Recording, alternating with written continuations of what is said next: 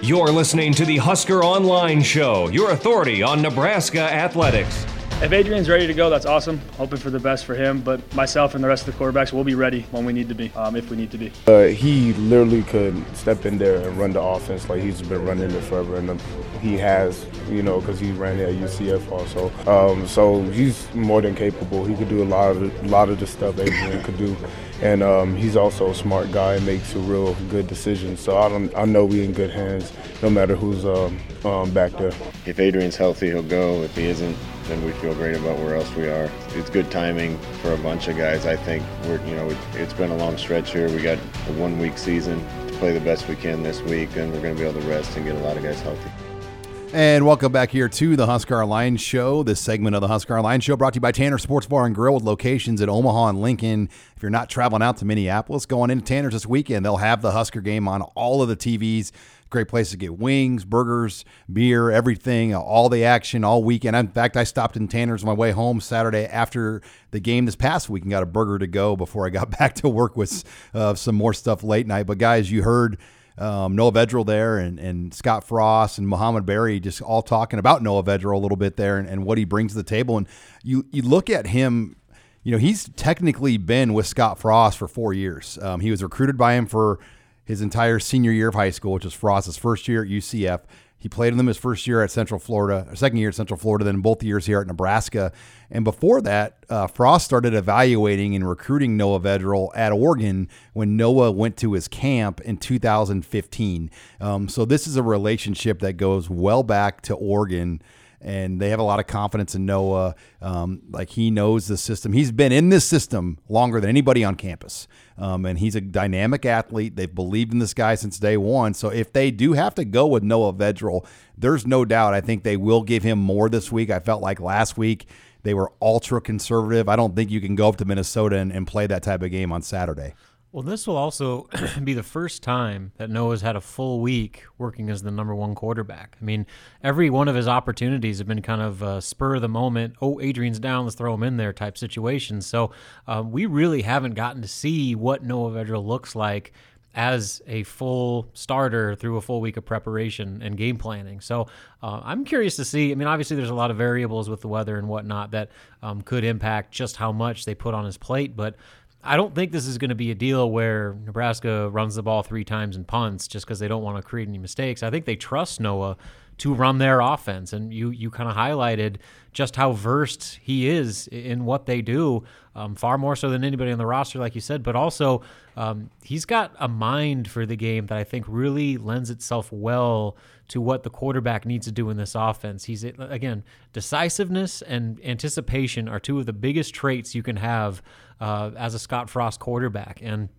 one of the knocks we've had on Adrian this year is that it seems like he's thinking too much and he's not just picking a decision and going with it. Well, that's what Noah prides himself on. He said that those are probably 2 of his biggest strengths on the field is, I know where I'm going to go with the football and I'm going to get there at 100%. And that can get you places in this scheme. So he's definitely a great athlete. He was a star point guard who just knows how to facilitate offenses on the field, on the court, whatever it may be. And I think he's got a lot of respect in this locker room and the trust of the coaching staff, and that can take you a long way. Yeah, big track guy too. And so, he can run, he can do some things, and just a great competitor overall. It comes obviously has great genes that he comes from. But yeah, I think if it is Vedral, what we see out of him in Minnesota is going to be night and day different than what we saw out of him, against Northwestern, because he was coming off the bench on a whim. And Northwestern had a better defense. Yeah, well, and that too. That's going to make a huge difference. So.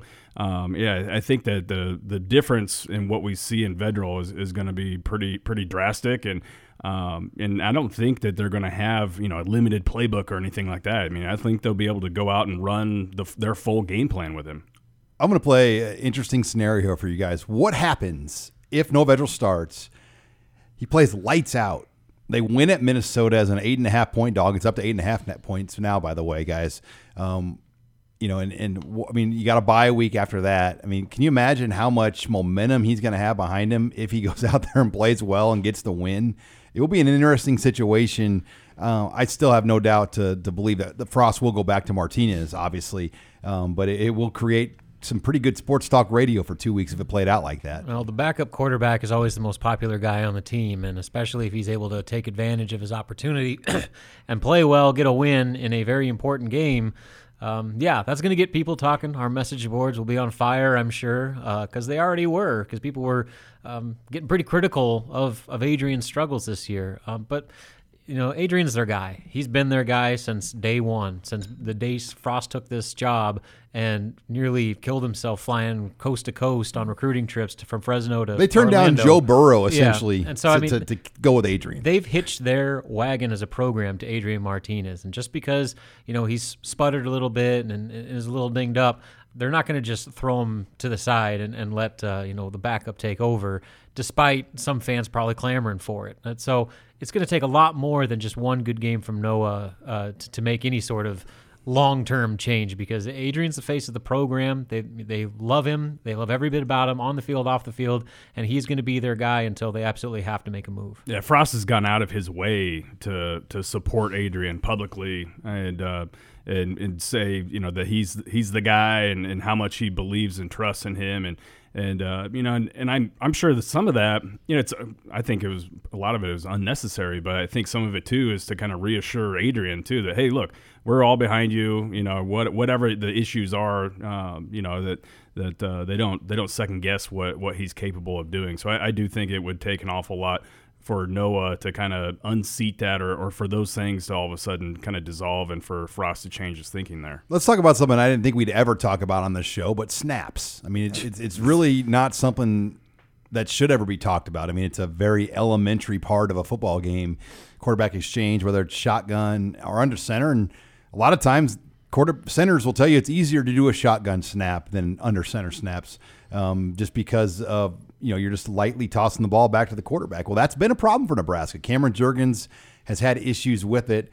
I know that he has done some additional work, maybe even with some outside help this week. And talking to Greg Austin, guys, about the snap issues, he said it's not a fundamental issue, which I think might be a surprise to some folks. It's more a fatigue issue. And I think for Jurgens, he hasn't played football in a long time, a full season for that matter, and he hasn't played offensive line in his life. So I think there are moments where, he does get fatigued, and that's where the sloppiness has come in on these snaps, and one is too many. I mean, they were very lucky that Noah Vedral got the perfect bounce last week, because that might have lost them the game a game like that Saturday.